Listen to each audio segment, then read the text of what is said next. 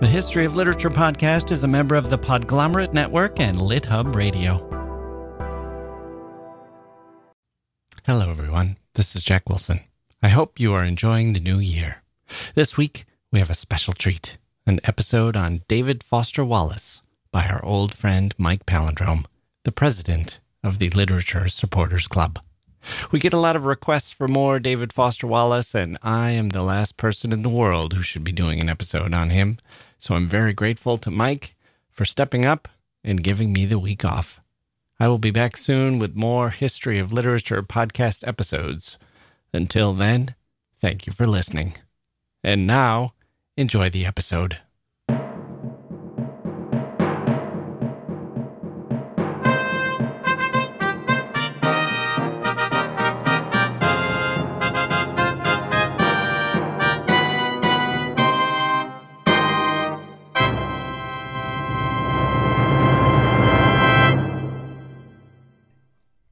David Foster Wallace said, "You teach the reader that he's way smarter than he thinks he was."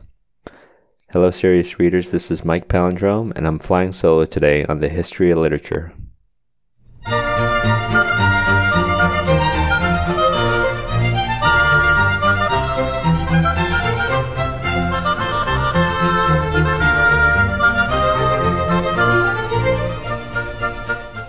I've spotted Jack Wilson, your regular host, a rare day night off. No doubt he's spending his newfound free time reading my old favorites, Little Moraeus, Murakami, Virginia Woolf, sipping a glass of Barolo. So today we're going to talk about David Foster Wallace, probably the single writer most likely to be remembered from our era. I'll just throw that out there.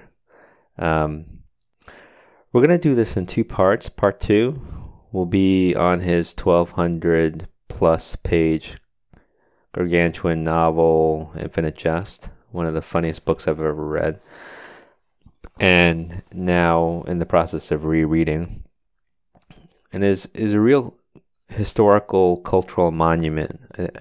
It's a membership card of sorts. It's kind of on par with having read all of Proust or Finnegan's Wake. In certain conversational circles and social circles. Plus, in that part too, I'll throw in a bonus bit on his unfinished manuscript, The Pale King. So part one is today and will be about everything else he wrote, and maybe that's what'll work best for most people who haven't read him. And personally, this is how I fell in love with his work, through his nonfiction. To confess, I gave up on Infinite Jest 3 times before making it through the 4th time. But we'll get into that in part 2.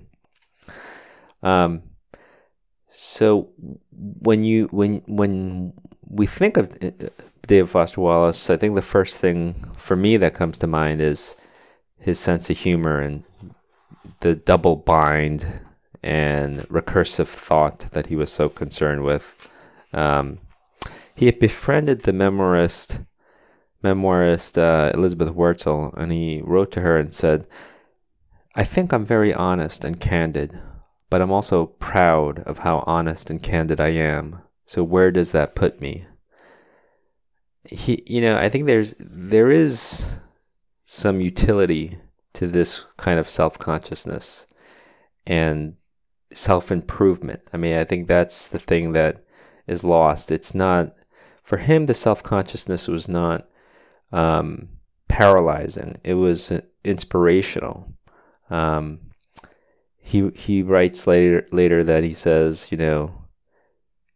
you start to write and you get accolades and you get good at it, and after the praise, you want more praise, and you realize that the ambitions that you initially had were delusional. But then he says, had you not had those ambitions, you would have never been deluded. So, it's elucidating the way he is constantly trying to improve himself.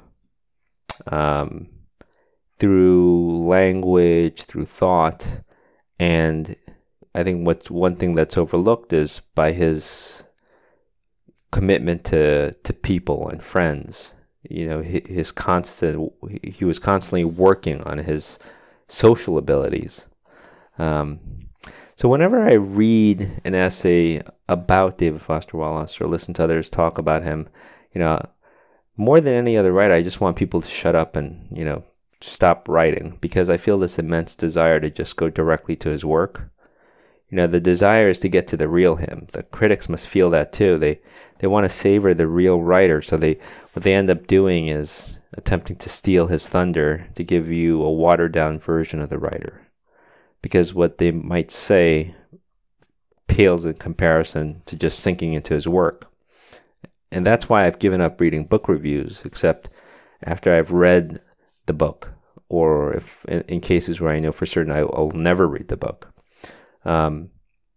Simply that a critic doesn't have anything to say other than give away plot points. So that's a long-winded way of saying this is what I'm working against today, and I'm going to stick closely to the text. So let's get to his writing. Let's start with an appetizer, which hopefully will change your life. It's his commencement speech to the graduating class, 2005 class of Kenyon College. And you can actually buy this speech. It's called This Is Water. You can watch it listen to it on YouTube if you search for This Is Water. So I don't think Kenyon College knew what they were going to get when they asked him to speak. He tells the graduating class, 22-year-olds, 21-year-olds, just what a boring adult life lies ahead for them. What he calls the day-to-day trenches of adult life. And it's hilarious. I mean, he describes, you go to a job you don't particularly care for. Afterwards, you're caught in traffic. You drive to the supermarket to get food for dinner. The aisles are long. The lines are long. The aisles are clogged. And in that kind of routine day that he sets up, it's just such a great little microcosm of his writing. He sets up this kind of almost bland setting, and then he delivers the punchline and delivers the analysis. And he talks about how in the midst of that routine, the easiest thing for people to do, for adults to do, is to fall into this automatic setting, this default way of thinking. And he urges us to fight against that. And there's a hilarious moment when he's giving his speech and saying that, automatic thinking, people tend to think of it as something like, prejudice or bigotry or something from the right, or something that uneducated people do. But actually educated people and liberal people can also fall into this automatic thinking. And so he's talking about the misconceptions and how judgmental liberals are against the right, and people who drive SUVs and who don't care about the environment, who watch too much TV, and the audience cheers and laughs. And he pauses and says, "No, guys, this is how not to think." That was an example. So, and he talks about how, as an adult, you start thinking more and more about yourself as the center of the world, which is an interesting idea that he taps into this idea of this media. And I think he foresaw what was happening with the media, with Facebook and Twitter and Instagram, and how you're kind of documenting your life as if it's fascinating to others, and you're documenting what you do, the most mundane things you do, and the most mundane things you say. And he warns that this is a dangerous thing, to think that, you are the center of the world. And there's, and he says that if, and this is a good example of how he balances this kind of trenchant analysis and philosophy with his sense of humor and vernacular. He says that if you don't break out of this automatic thinking, you're, quote, totally hosed.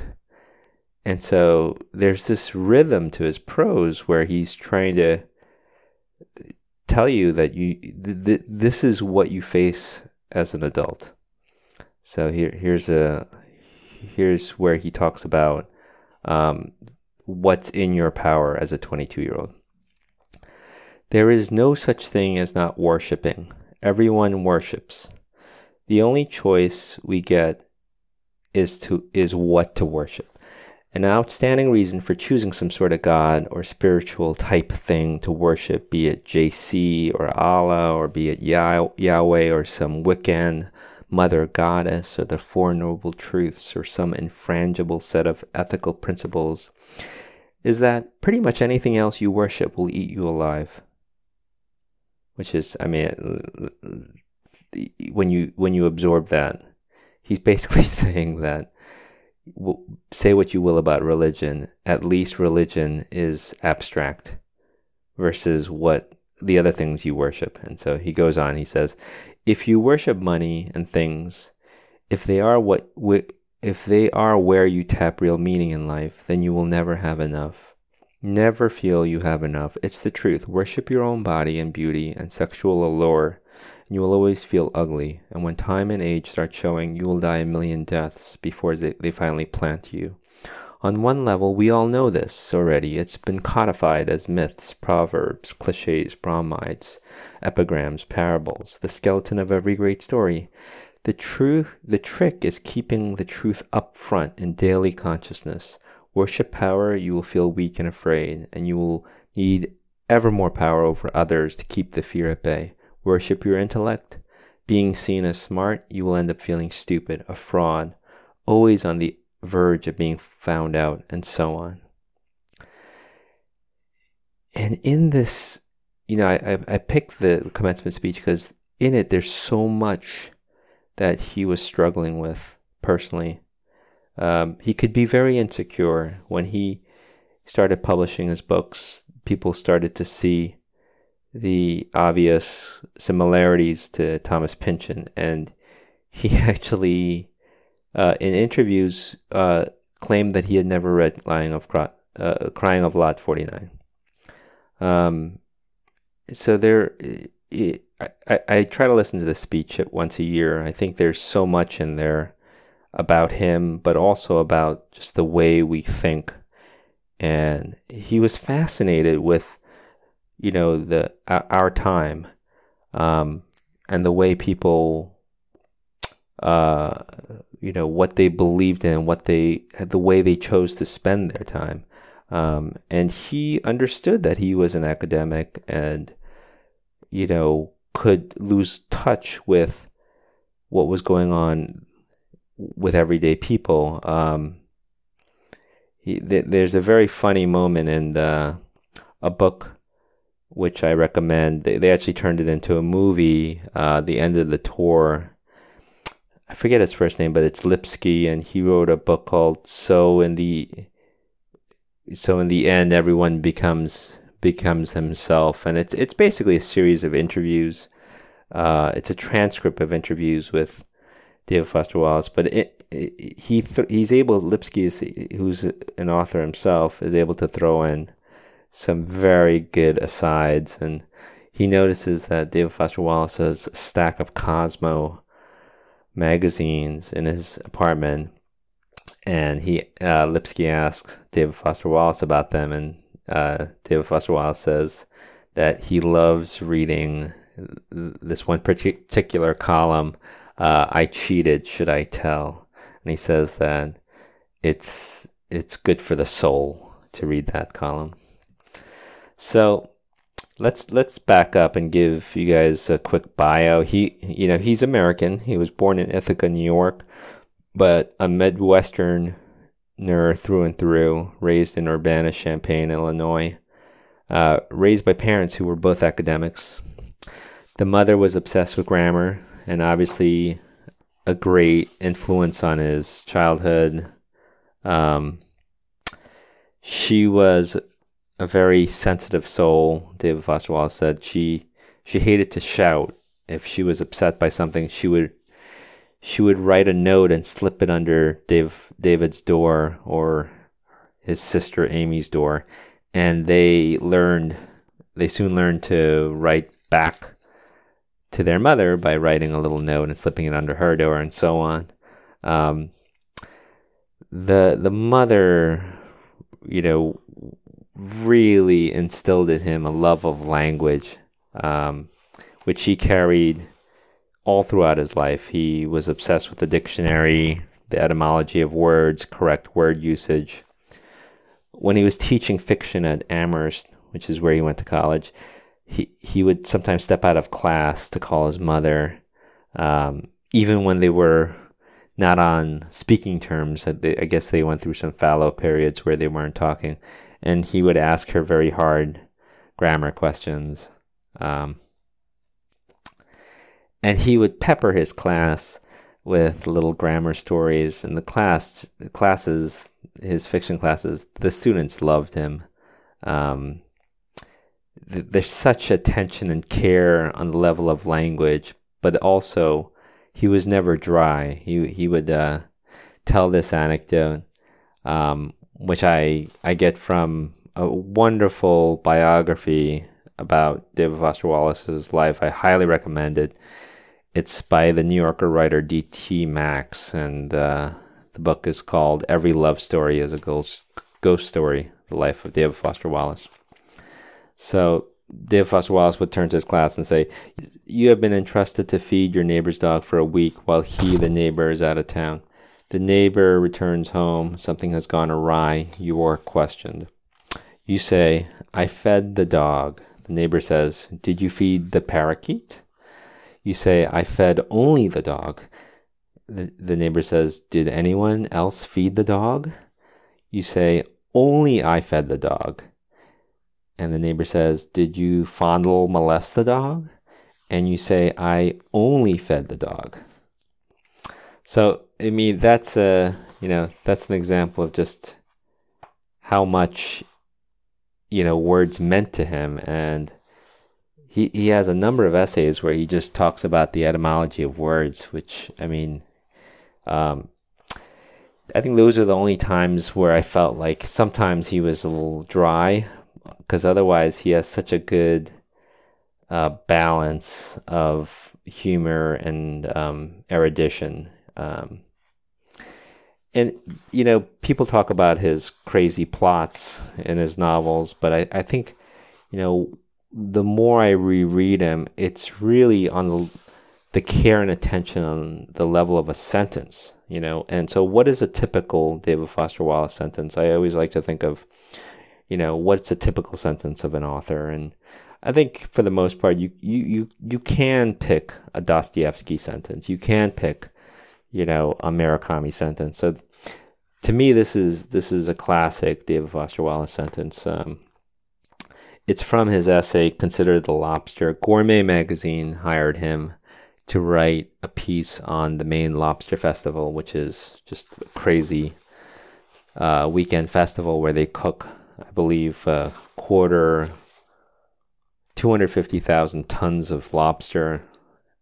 Anyway, so he ends up writing a piece about whether, lobsters, whether it's right to eat lobsters, which is again what Gourmet was not really looking for, but they published it because they loved it. And in it, there's this sentence: "Is it all right to boil a sentient creature alive just for our gustatory pleasure?" And so for me, that's him in a nutshell. He, is really, he's trying to be original with every single sentence. Hey grown-ups, the Cat in the Hat Cast is a new podcast from Wondery, perfect for the whole family. Join the Cat in the Hat and your favorite Dr. Seuss characters as they get whisked away on a new adventure every week. Fish dreams of creating his very own polite and quiet podcast.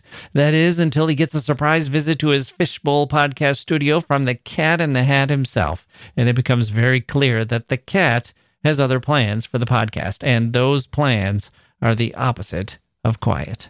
The cat may be disruptive, but it turns out he's also a great help to get Fish out of all kinds of predicaments. Bursting with music, silliness, and rhymes, the Cat in the Hat cast encourages us all to find fun that is funny in every episode. Sing along to new favorite songs, try your luck at Titanic tongue twisters, have some fun with wondrous wordplay, and most importantly, bring your family along for all of the adventures in the Cat in the Hat cast. Follow the Cat in the Hat cast on the Wondery app or wherever you get your podcasts. You can listen to the Cat in the Hat cast ad-free right now by joining Wondery Plus in the Wondery app or Wondery Kids Plus in Apple Podcasts. And another example is, he wrote an essay on Tracy Austin. Some of you may know he was a regionally ranked tennis player. He was very, very good. So he knows a lot about tennis, and he's been asked to write about Roger Federer, and he's written about Tracy Austin. The Roger Federer piece is excellent. All his tennis stuff has now been, bound and put in a beautiful book with a tennis cover. It's a green book. It's a great gift for the holidays if you're looking for a gift for a voracious reader. He says this in the Tracy Austin essay. He says, he's read, the essay is a review of Tracy Austin's memoir, which he pans. And he says, it remains very hard for me to reconcile the vapidity of Austin's narrative mind on the one hand with the extraordinary mental powers that are required by world-class tennis on the other. And it's just this great essay about why we love athletes. He says, top athletes fascinate us by appealing to our twin compulsions with competitive superiority and hard data. Plus, they're beautiful. Jordan hanging in midair like a Chagall bride. Sampras laying down a touch volley at an angle that defies Euclid. And they're inspiring. There is about world-class athletes carving out exemptions from physical laws, a transcendent beauty that makes manifest God and man. So actually more than one theory then.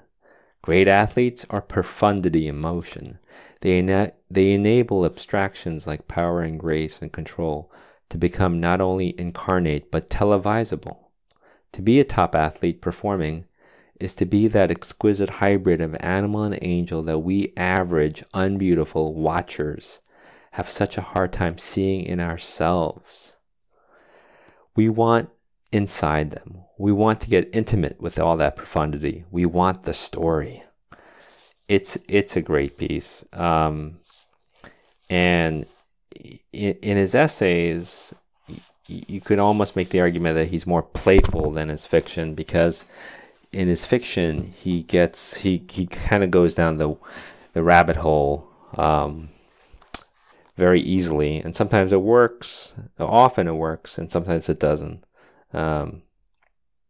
So let's talk a little bit about his father.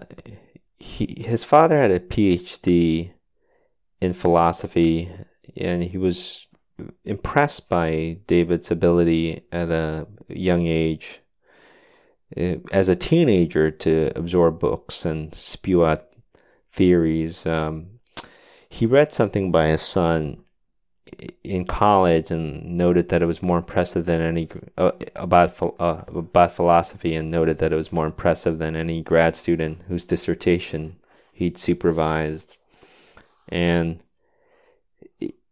it's an interesting contrast because, here were two parents who were academics, and he actually played a lot of tennis and was a jock and thought he'd become a professional tennis player. And he also watched a lot of TV by his own admission. So, he goes to Amherst, double majors, graduates summa cum laude in both English and philosophy. That was his father's alma mater.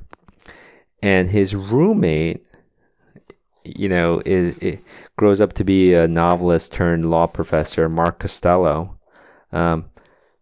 They were the first two students to graduate summa cum laude in double majors in over 75 years. and they remain very good friends in the 20s, in their 20s, as David Foster Wallace was first publishing. So back to a little bit of his bio. In his 20s, after publishing his first novel, The Broom of the System, he decided to go to graduate school in philosophy. And he dropped out. He found it, his arrogance, he thought that he could go, that his fiction needed sort of a foil, and that whenever he had other obligations, his fiction would come out, and he would be able to write better. So he figured that if he was in graduate school for philosophy, he'd be able to write his best fiction. And he was shocked by having to read, I think he had to read like 500 pages of Kant a week, and he dropped out. So he drops out and focuses just on writing, and he's kind of writing in every direction.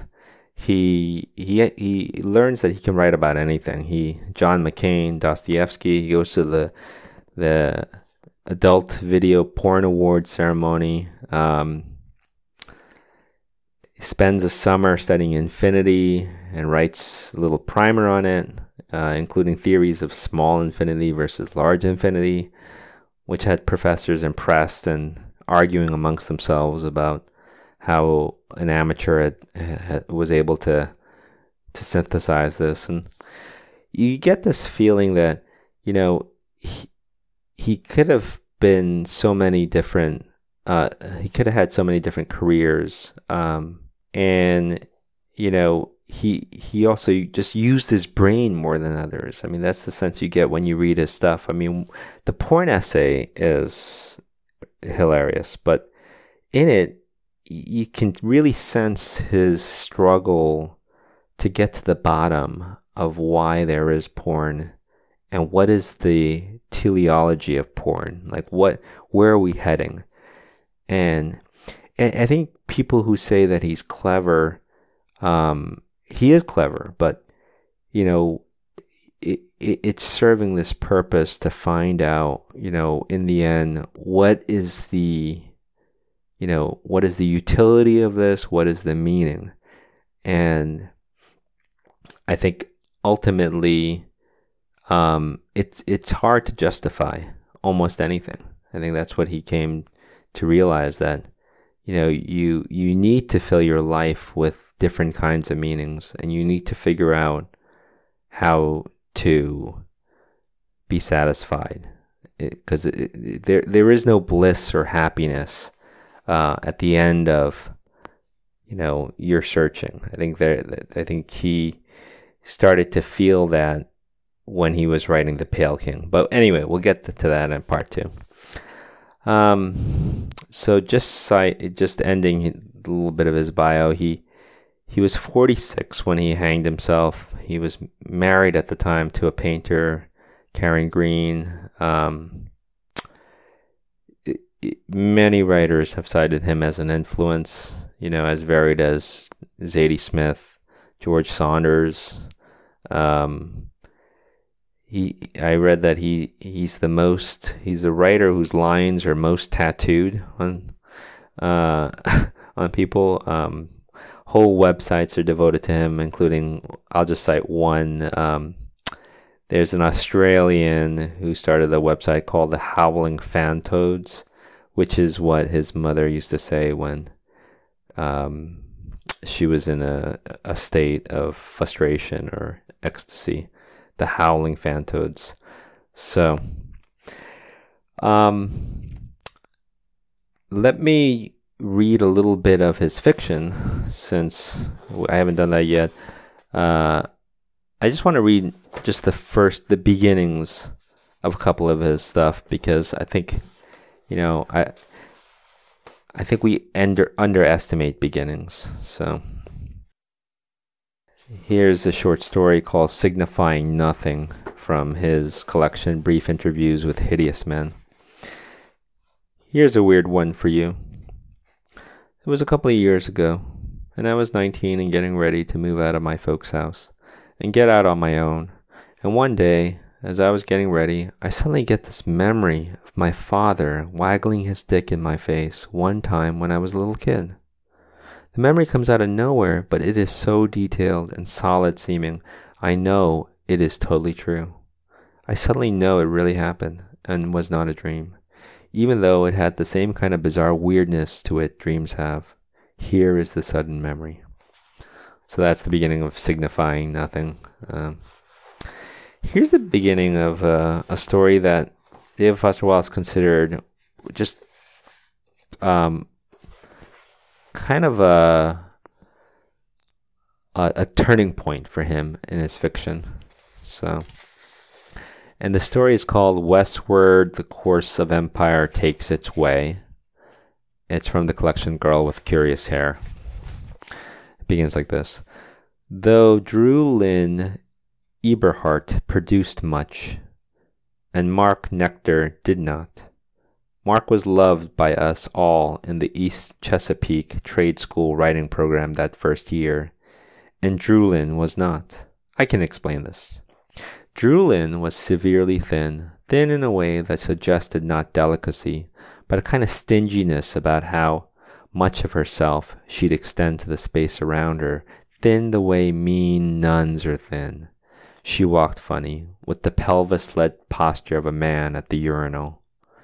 She carried her arms either wrapped around her chest or out and down at a scarecrow's jangly right angles. She was slatternly and exuded pheromones apparently attractive only to bacteria. She had a fatal taste for polyester, pantsuits, lime green.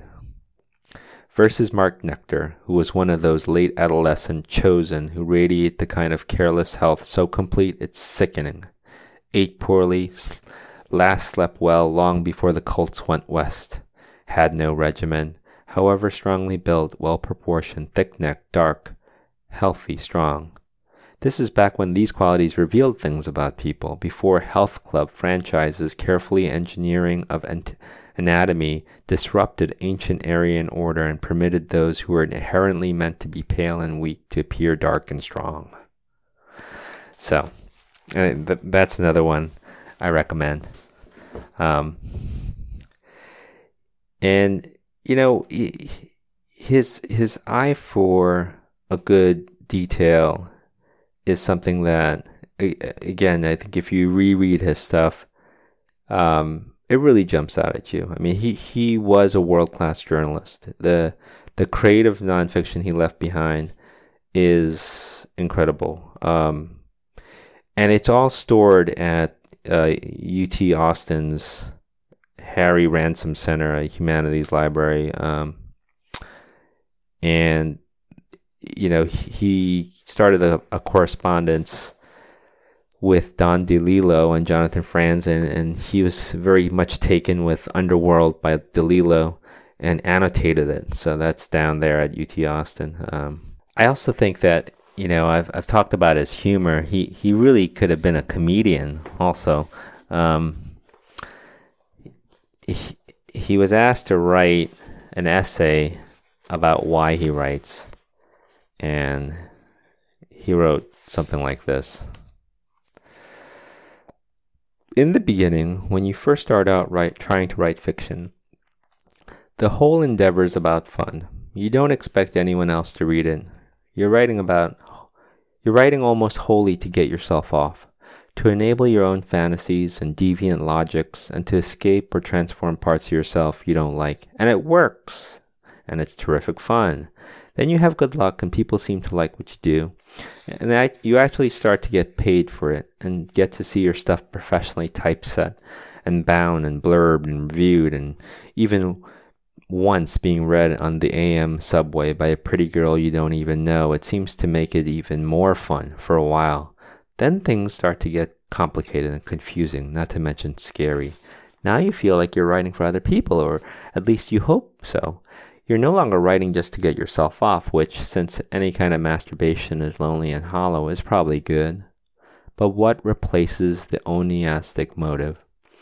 You found you very much enjoy having your writing liked by people, and you find you're extremely keen to have People like the new stuff you're doing. The motive of pure personal fun starts to get supplanted by the motive of being liked, of having pretty people you don't know like you, admire you, and think you're a good writer. Onanism gives way to attempted seduction as a motive. Now, attempted seduction is hard work, and its fun is offset by a terrible fear of rejection. Whatever ego means, your ego has now gotten into the game. Or maybe vanity is a better word, because you notice that the good deal of your writing is now basically showing off, trying to get people to think you're good. This is understandable. You have a great deal of yourself on the line. Now writing, your vanity is at stake. You discover a tricky thing about fiction writing. A certain amount of vanity is necessary to be able to do it at all. But any vanity above that certain amount is lethal. At some point, you find that 90% of the stuff you're writing is motivated and informed by an overwhelming need to be liked. This results in shitty fiction. And the shitty work must get fed to the wastebasket, less because of any sort of artistic integrity than simply because shitty work will cause you to be disliked. At this point in the evolution of writerly fun, the very thing that's always motivated you to write is now also what's motivating you to feed your writing to the wastebasket. This is a paradox and a kind of double bind. So then he urges you to find your way back to the fun. What was the original reason you started writing? And he has a very clever little phrase. He says, under fun's new administration, once you start realizing how to make your writing fun again, that's when your writing improves.